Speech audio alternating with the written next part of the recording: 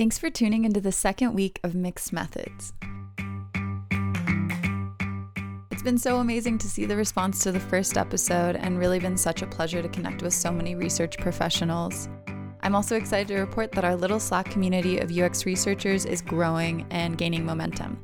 If you want to join the conversation, go to the community tab at mix-methods.org. And if you're looking for more content like this, check out Steve Portugal's Dollars to Donuts podcast. Here's today's episode. A few weeks ago, I had the opportunity to sit down with Sarah Doody. You guys might know her as the creator of the UX Notebook and so much more. Sarah has been working in the UX world now for over a decade, and we got together to discuss what she has learned about concept validation. So by that I mean what happens when you or someone that you work for has an idea and you're trying to decide if it's worth building it. This is Ariel Sionflone, and you're listening to Mixed Methods.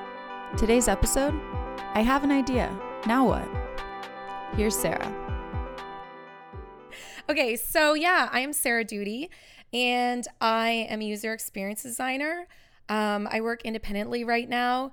Normally I work with either half-time startups, or the other half of my time I'm working with larger companies that are already launched and actually have data and users to be able to talk to. So it's cool to have that mix, and also it's interesting to have the mix of industries to work in and not be stuck just working on one type of product. Mm-hmm. And I should clarify, UX means so many things to so many different people. Yeah, definitely. So what I specifically do in UX, even though I have a marketing and a visual design background, I have specialized in kind of, I would say, the experience design and strategy side of things. So research, user flows, wireframes, coming up with like the how and the why and the what of the product, and then the visual designers and the developers come in. So that's kind of where I've drawn the line in my career. I just know it's pointless for me to try and do anything beyond that. Mm-hmm. Just because that's what you found that you love the most? That's what I found that I'm really, really good at. But also working independently, even if I were to try and integrate visual design into what I do, the problem, it's really a logistics problem. A project ends up taking me, a really long time because I have to do the do the experience design and then the visual design. And so no one can be parallel pathing. Whereas if a different visual designer were working on it, they could swoop in midway through the wireframe phase, let's say, and get started. Mm-hmm. So it's almost a disservice to the companies that I work with to try and do both, because I know I'm going to slow them down. Yeah, you just don't get any of those asynchronous benefits. Yeah. So anyway, that's kind of where I drew the line. And I do a lot of teaching and writing and speaking and stuff like that. Sarah's writing is actually how I found out about her. Along with the UX Notebook, she's really active on a site called Medium. And she wrote an article on there called Why You Can't Afford to Skip User Research. It caught my eye when I was trying to figure out what the best way to test a new idea that myself and a few friends had. Here's an excerpt that stood out to me. One of the key reasons most products fail is because they did not set out to solve a problem. They started with a feature or an idea, but they didn't invest time to really dig into understanding the pain points of the people who have the problem. And this resonated with me so much because I think anyone who's worked in a, fast-paced startup product development environment understands or has had the experience of like, hey, here's a new feature, or, just kind of being given a project to work on. And even as someone who, just has a lot of ideas, it's like you just want to get in and start building the thing. Mm-hmm. And you're like, I need to build this. I have a week before someone else launches it. And, right. And my startup is gone or whatever. So I think for me that really resonated. And I loved how you broke it up into these 5 stages, of kind of the process for doing this research. You said identifying early adopters, validating your hypothesis, exploring underserved customers, discover workarounds, and then learning about competitor products. Yep. So I wanted to dig into that, and also just like, if you have any stories about like these different stages, mm-hmm. Kind of get into that. So maybe let's start with identifying early adopters, both in, a startup. You said you worked in startup environments and then also these more established companies. Mm-hmm. So yeah, let's kind of talk about that stage. Okay, let's do that. But I want to jump back to that quote that you read, that beginning one, the idea that too many companies jump in, they have an idea, and they spend a little bit of time maybe figuring out the problem, and then they spend the bulk of their time focusing on the solution and the features. And I thought a lot about this because I see companies do this over and over where they will want to engage me. Actually, I just had a phone call with a guy that wants to work with me, and I didn't know anything about his product. And he said, well, I said to him, you know, what's this about? And he proceeded to give me almost like a bulleted list of features. And I thought he was going to say, well, this group of people, I noticed they have this problem, and here's like the side effects of this problem. And so I built this problem that does XYZ to solve that problem. Instead, he went into this big bullet list of features, and it was funny. In the middle of it, he said, I guess I need to do a better job at figuring out why people need this. Yeah, totally. Sometimes just saying it out loud. Yes, you do, you know? So why do teams end up kind of getting into build mode too fast? I think whenever you start to see tangible stuff on a screen, it's almost like a false sense of security. And once you see that first landing page or that first feature working, it just snowballs and you want more and more and more. And then you end up just 3 weeks later or 3 months later having this product that has all these features. But if you had to explain it to someone, you wouldn't be able to because you didn't have that why or that problem statement, which I kind of compare to like a thesis. When you write an essay, when you're figuring out your problem through research and things, you need to come out of that with some type of thesis. And then every feature you build can either support that thesis, and if it doesn't, you probably shouldn't build it. So that's the long version, I guess, of the, why teams seem to just run towards a solution. Yeah. I mean, and I love that call out because I think, you have these different steps of concept validation, but so much of it is really like creating a unified vision amongst the team that everyone can refer back to through every stage, of the process. Yep. So identifying early adopters. Yes. Let's talk about that.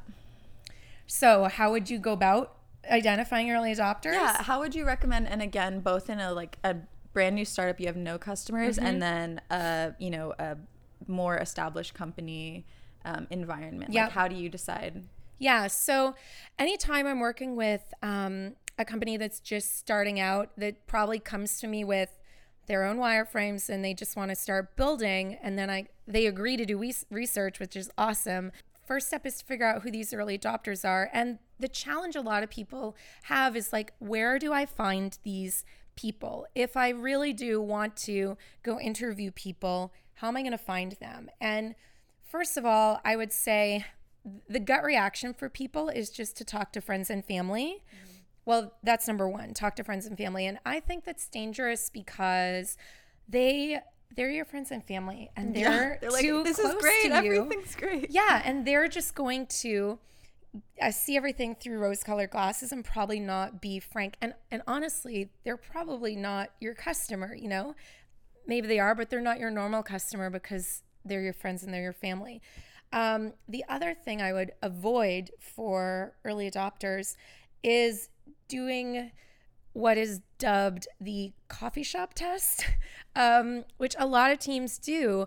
And sometimes teams take like wireframes to Starbucks or just go randomly interview people. Actually, I was at a coffee shop across the street, like doing work, and there were these two girls kind of trolling. and I was like, this seems out of place. And then they walked over to me and they said, we're students from whatever college. Can we do some research with you? So I didn't tell them I do research or anything. I just let them do it. But at the end, I wanted to say to them, like, this is totally useless. How do you have a clue that I am remotely the person you're looking for? Yeah, they didn't even ask my name or anything. So I didn't tell them that, but that's why you shouldn't do this coffee shop research, because you don't know who you're talking to. You're just blind. But where do you find these people? Okay. I find them online. So I rely a lot on basically trolling where people hang out online. So let's say this is a travel product, for example. I would start trolling travel forums, which sounds so 1990s, but it still exists. If you look at the activity on TripAdvisor, it's crazy. Yeah, totally. So I'd look at forums or popular blogs. Facebook groups are so popular right now, and the quality of content in there is amazing. Maybe there's Slack channels for travel. I don't know, but I would go meet people where they are. Then the question of surveys comes up, and I think you could then ask the people in these groups to write a survey or participate in a survey, because at least they're somewhat qualified. But the tricky thing with surveys, I think, is that it doesn't have the opportunity for you to go follow up and dig deeper with people, because not everyone is going to write, 3 paragraphs in an open-ended input field. So if you really want to use surveys, I would say maybe get their contact information. Yeah, get their contact information and use a survey. I just said this on a class I was teaching earlier this week. I said, if you really want to do a survey, go big in terms of audience there, and then let that survey kind of shine a spotlight on the people that you would really want to follow up one-on-one with. And then there's your set of people to do one-on-one interviews with. Yeah.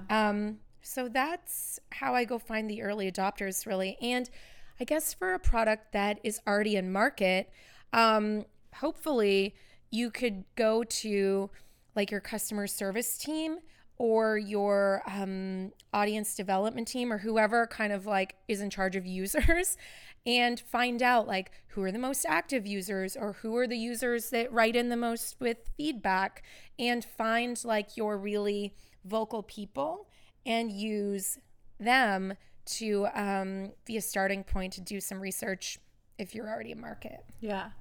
What do you think about incentives? Because I definitely have talked to some people who are for incentives, and I've definitely talked to some people who are like, no, you're just going to bias the results. I mean, I have always done incentives because I just think, especially if it's, for one-on-one interviews, I do incentives because I think you're asking someone to take an hour of their time to come and do this. So I feel kind of cheap if I don't offer them something. Mm-hmm. And I think it's just a good gesture on the part of the company, leaves a good brand impression for that person if you end up revealing who the company is. Yeah, even with established products or start with both. With both. Incentives. And I mean, the amount of money that you give people ranges so much. But I think even $25 is still nice, mm-hmm. But nothing just feels cheap to me. And doesn't have to be cash. It could be a gift card or something like that. But for something that's more group setting, I've done these focus groups where we gather 8 or 10 people. It's really informal and it's not as, I guess, intense. It's not one-on-one, so it's more casual. And for those, I don't offer anything normally, but sometimes it's over drinks. So that's the incentive to mm-hmm. come and you can have a few glasses of wine or beer or something like that. Hopefully not too many, but that, or feed really them or something. The results worse than friends and family. Yeah, but I think for one-on-ones, because that's so much more intense and mm-hmm. not work, but you know what I mean? It's just different than showing up and having a casual discussion with 8 people. Yeah. And have you found that offering incentives brings in different people than when you don't offer incentives? Well, honestly, I've always offered incentives. So, yeah. But I will say, in terms of the different types of people that come in, so I've used, and tell me if we're jumping ahead, but I've used professional recruiting firms who have databases of people that they will kind of mine through to find the ideal people for you mm-hmm. to talk to for your specific research project.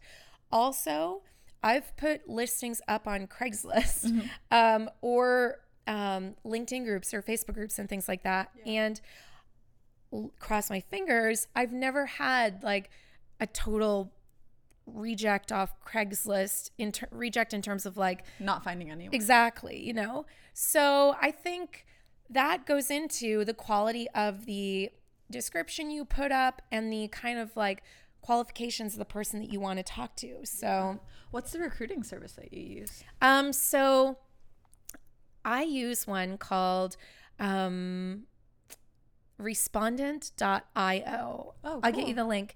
I think they're based in New York City, but yeah, I had to use them last August to do some recruiting for an e-commerce company I was working with.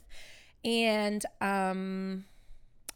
the challenge was that we had to do research in New York and Stockholm, and I had no idea What to do in Stockholm. Yeah. And good thing I knew about these guys, because I tried Craigslist in Stockholm and it's not as popular over there.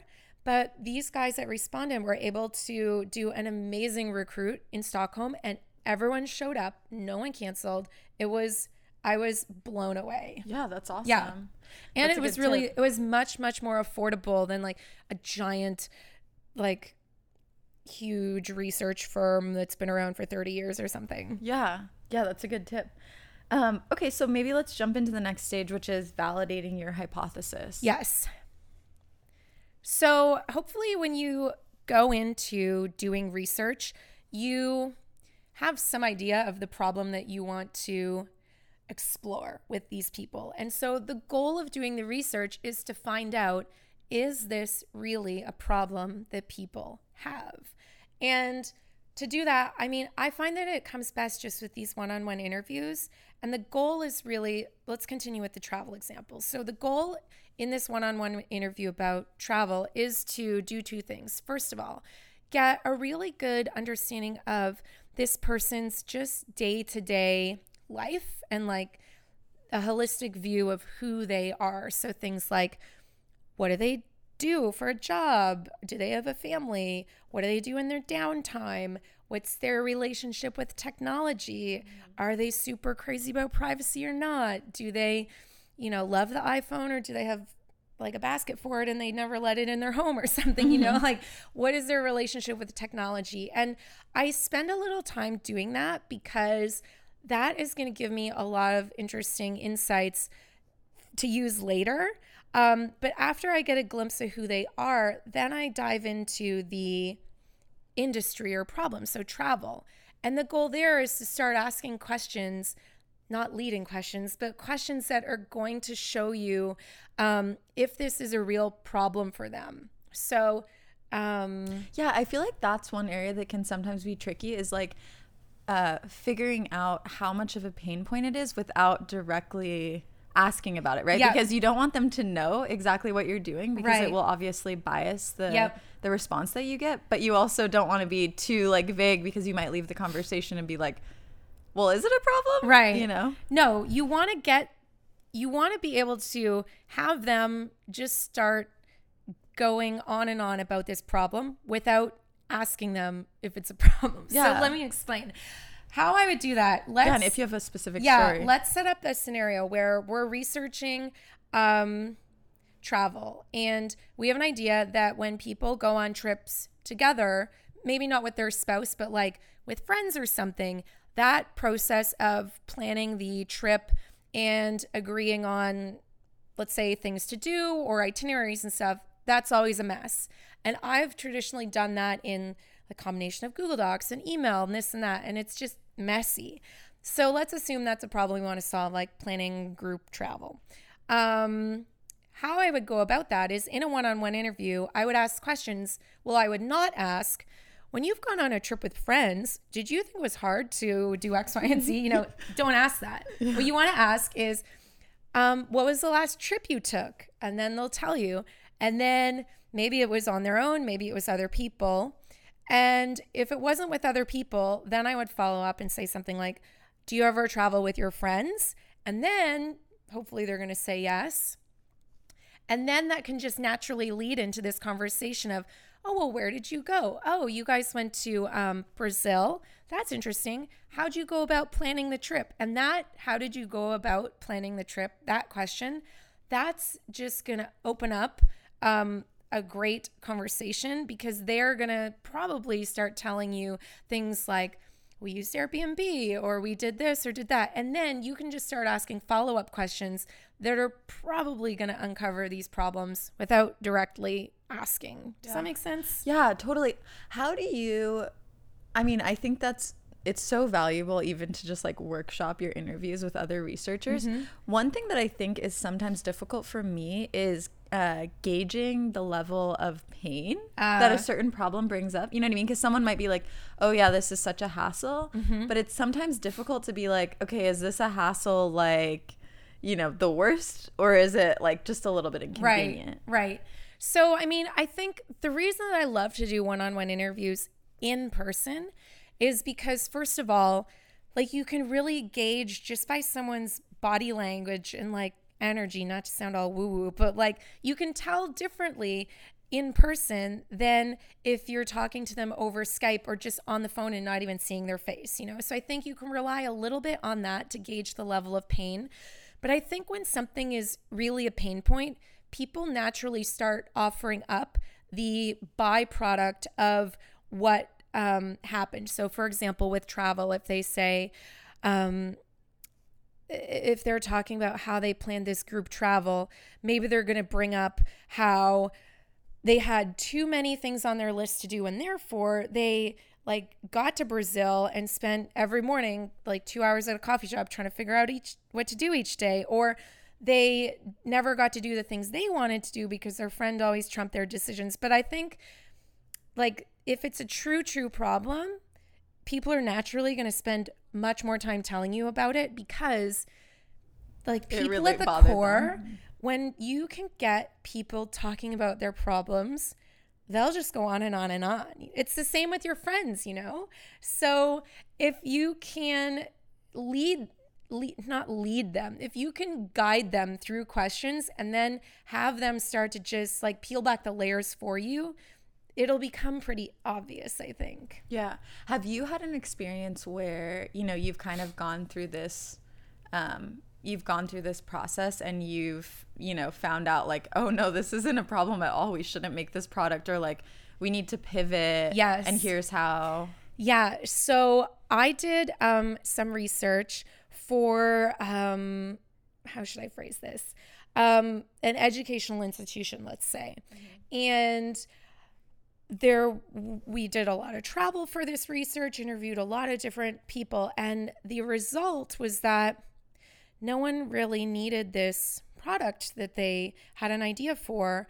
And so a lot of people have said to me, like, what happens when you realize there's not a need? How do you tell that back to the client? And I mean, it's never fun to be the bearer of bad news and tell people like, no one really has this problem, therefore you don't need to make this. But you have to, because it's your job. And so in presenting that type of discovery, you have to be really sensitive, because probably these people are emotionally attached to the idea. Yeah, they're making this big investment with you. Yeah, they're paying money to do research. And before they engage with you, they've probably spent months or years thinking about this and, you know, getting more and more attached. And so you have to be really tactful when you tell them what that people don't want it. So what I did in that scenario is we created a whole like findings presentation. And in the findings presentation, I always have, you know, the major insight that we have, but then back it up with evidence. So it's like, this many people said this, or we heard this in every single interview. Or if we were doing usability tests or something, which we didn't in this, but if we were, I would use like video showing people not able to do something. But you want to always support that insight with evidence. Otherwise, people won't buy it, because they'll just say, well, you know, my cousin still thinks this is a good idea and my colleague does, and they're not the user. But in that scenario, we knew probably that this guy was still going to go ahead and make this regardless. So we said to him in our presentation, like, look, if you really want to do this, here's what you should do to validate the idea. So we made a few recommendations of how they could do this product in its minimal format, and then and on a low budget, and then get it out there and prove to themselves if people wanted it or not. Mm-hmm. So we didn't just put up a big stop sign and say like, don't do this. Well, I guess we kind of did, but we also gave them an alternative, knowing that they were probably still go ahead with it. Yeah. What have you found to be most compelling for people? Because, you know, like you said, we all get really attached to our ideas, you know, and it's like, this is the most brilliant thing I've ever thought of. Yep. It's got to be in the world. But what have you found to be most compelling when you're presenting your findings, either for or against? Like, do you, for example, when you're doing these interviews, do you always make sure to have like the designer or like all the stakeholders like listening to the interviews, or like, you know what I mean? Like, how do you get people kind of like involved in that research process or like bought into it? Right. So there's two parts to that question. Let's assume that everyone has happily agreed to do the research, but I think you're referring to like, once you have the findings, how do you make people believe it? Because a lot of people could just say, well, how do you know that's true, you know? Yeah, my cousin still thinks it's a great idea. So going back to that thing I said earlier of, for every insight, you have to back it up with a ton of evidence. And so that evidence is going to come from what you heard and saw in the interviews. So when I'm doing an interview, normally there's two of us, and one person is kind of leading the discussion and the other person is writing notes. I could talk forever about note taking, but the goal is that I always try and pull out like quotes that would be really powerful. So I find as evidence, quotes are really, really powerful. I was researching something in the financial space concerning financial like advisors and brokers. And this one guy said something along the lines of, I'll paraphrase, wow, I just realized I spend more time researching a dog hotel than I do my financial advisor. Oh my gosh. Obviously, we used that quote in the presentation because it was so, so powerful. And so whenever we're doing interviews, I'm always listening for those, because after 6 or 8 people, it all just jumbles together. So I'm looking for those really powerful quotes. I'm also looking for themes that people say over and over and over. I mean, like in each interview. Also, if we do hop on websites, I try and record the screen, but also the person's face, so that if we play it back to people, they can see that facial reaction. Yeah, and that is really powerful. It's much more powerful than just seeing like a screen capture of a heat map or something like that, although that's powerful too. What else? Okay, another idea, actually, a friend I know told me this. She had a developer sit in with her and take notes while she conducted the interview. And I thought that was really smart, because she'd said the developer was kind of skeptical of research, and she thought it'd be an interesting way to get him like in real time to experience this. And she said it went so well. He learned so much and had this like whole new respect for what she does. And he believed it because he heard it right then and there. I would say though, so I guess there's the question of like, who do you bring to the interview? Yeah. Because I think a lot of people, when they hear research, user research, they think like, okay, we have to go to some big facility and rent it out, and then we're going to bring our whole team and order bad Chinese food and sit in this room and watch these people for 8 hours. And like, that's kind of not how to do it. I think it's just awkward for everyone involved. But I would say if you can bring, like this girl did, have someone take the notes, or just have 1 or 2 people observe, that's helpful. But I think if you do have people observe, I don't tell the participant that those people have anything to do with the company. I just say like, oh, they're shadowing me as I do some research today or something, so that the person doesn't know like the founder's in the room or something like that. Yeah, it doesn't feel bad. Yeah, that makes sense. I think that can be one of the most difficult parts of research, is just getting people on board or like understand, or, you know, really bought into the process. Because I think once you get involved with the process, it's so addictive, because you're like, wow, I understand, like, right, this is who I'm here to serve. And if what I'm trying to do doesn't serve them, then we need to pivot. Right. You know, and I think that can be so powerful. Okay, so there are a couple more things that you discussed in your article. And I think some of them are more obvious, like discover the workarounds people have made or learn about competitor products. Yeah. You also mentioned exploring underserved customers. Yes. So does that happen when you're, like identifying the early adopters, or like how do you find these underserved customers and figure out where they're being underserved? Sure. So I think that falls into a little bit of the early adopter thing. There, I would say what you're going to learn from these underserved people is probably not what you are going to build in the first or second version of your product, but what you learn from these people are things that you could put on your roadmap. So back to that travel example, like let's say we had the idea that there was going to be group travel with, people 25 to 44 who are traveling in, I don't know, groups of 5 or something like that.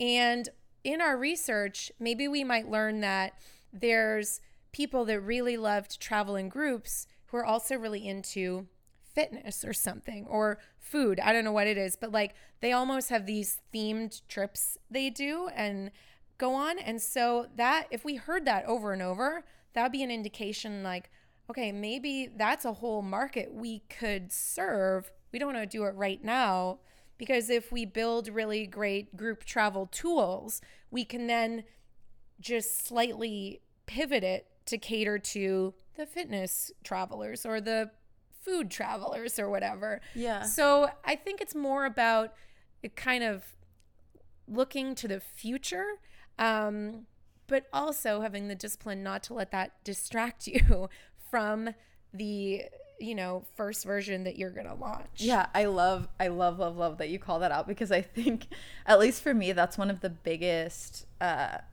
just kind of one of the things that can be most tricky when you're doing product development, because you're like, I'm so excited about all of these things. Let's do all of this at once. And you said something in your article that I love. You said, iteration without research is a recipe for lots of features and launches that are over budget and delivered late. Yeah. And that just resonated with me so much, because I think it just is true, right? Like, I think we've all been in a situation where you get so excited and you're working on everything and it takes forever. And and I think that research really, one of the things that I love about it so much is just how much it unifies your team around that vision of, okay, here's the person who has this problem and here's how we can help them. Right. And it's just so powerful. Well, I totally agree with that. And I think it really helps to humanize the whole product development process, because I think a lot of teams just end up getting really focused on like, okay, we have to look at this timeline and now we have 2 weeks to do this, and this is developer X's capacity, so we're going to do these 3 things this week, And in that meeting, there was no mention of the user. And a lot of times, I can think of times when I've been in meetings and there's a big debate about, should we have a feature or should we not?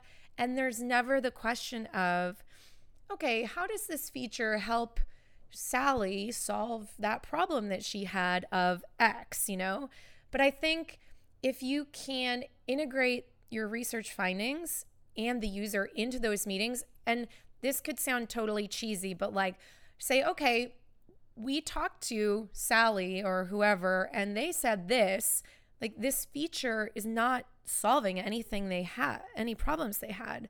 So why the heck are we doing it? And almost involve them. It's almost like they're a jury or something, Yeah.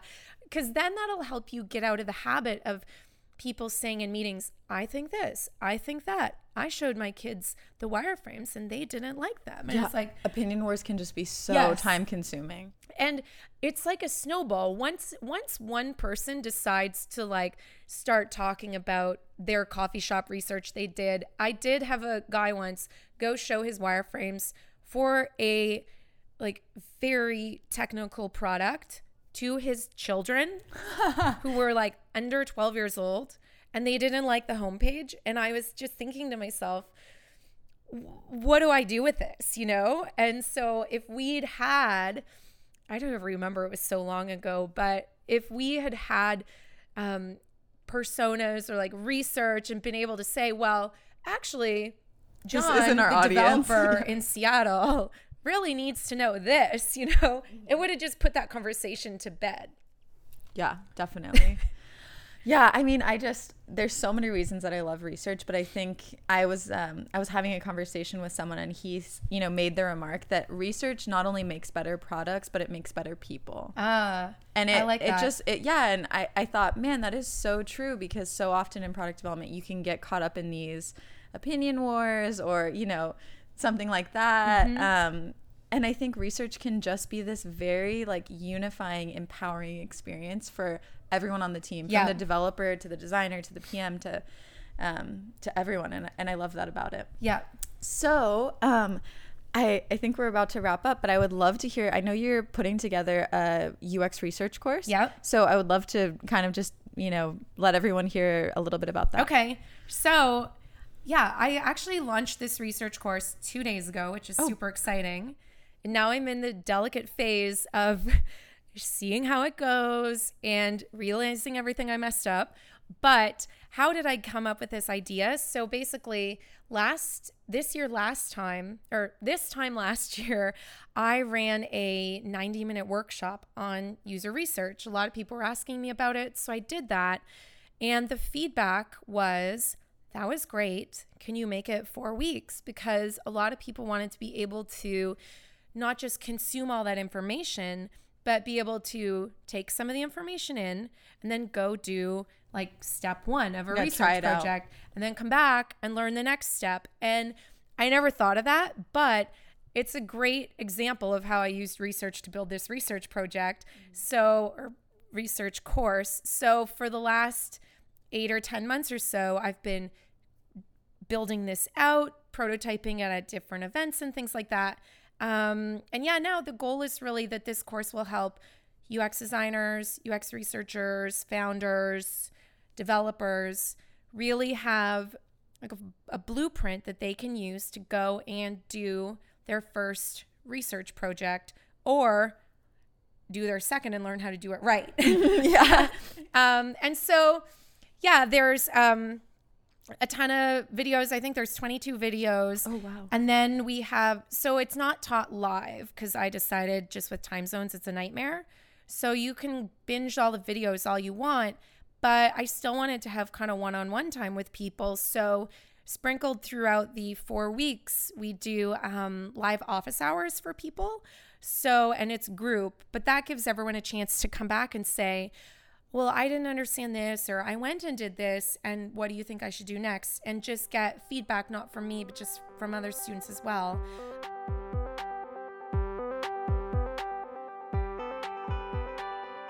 Thanks for listening. Tune in next week to hear from another thought leader in the industry.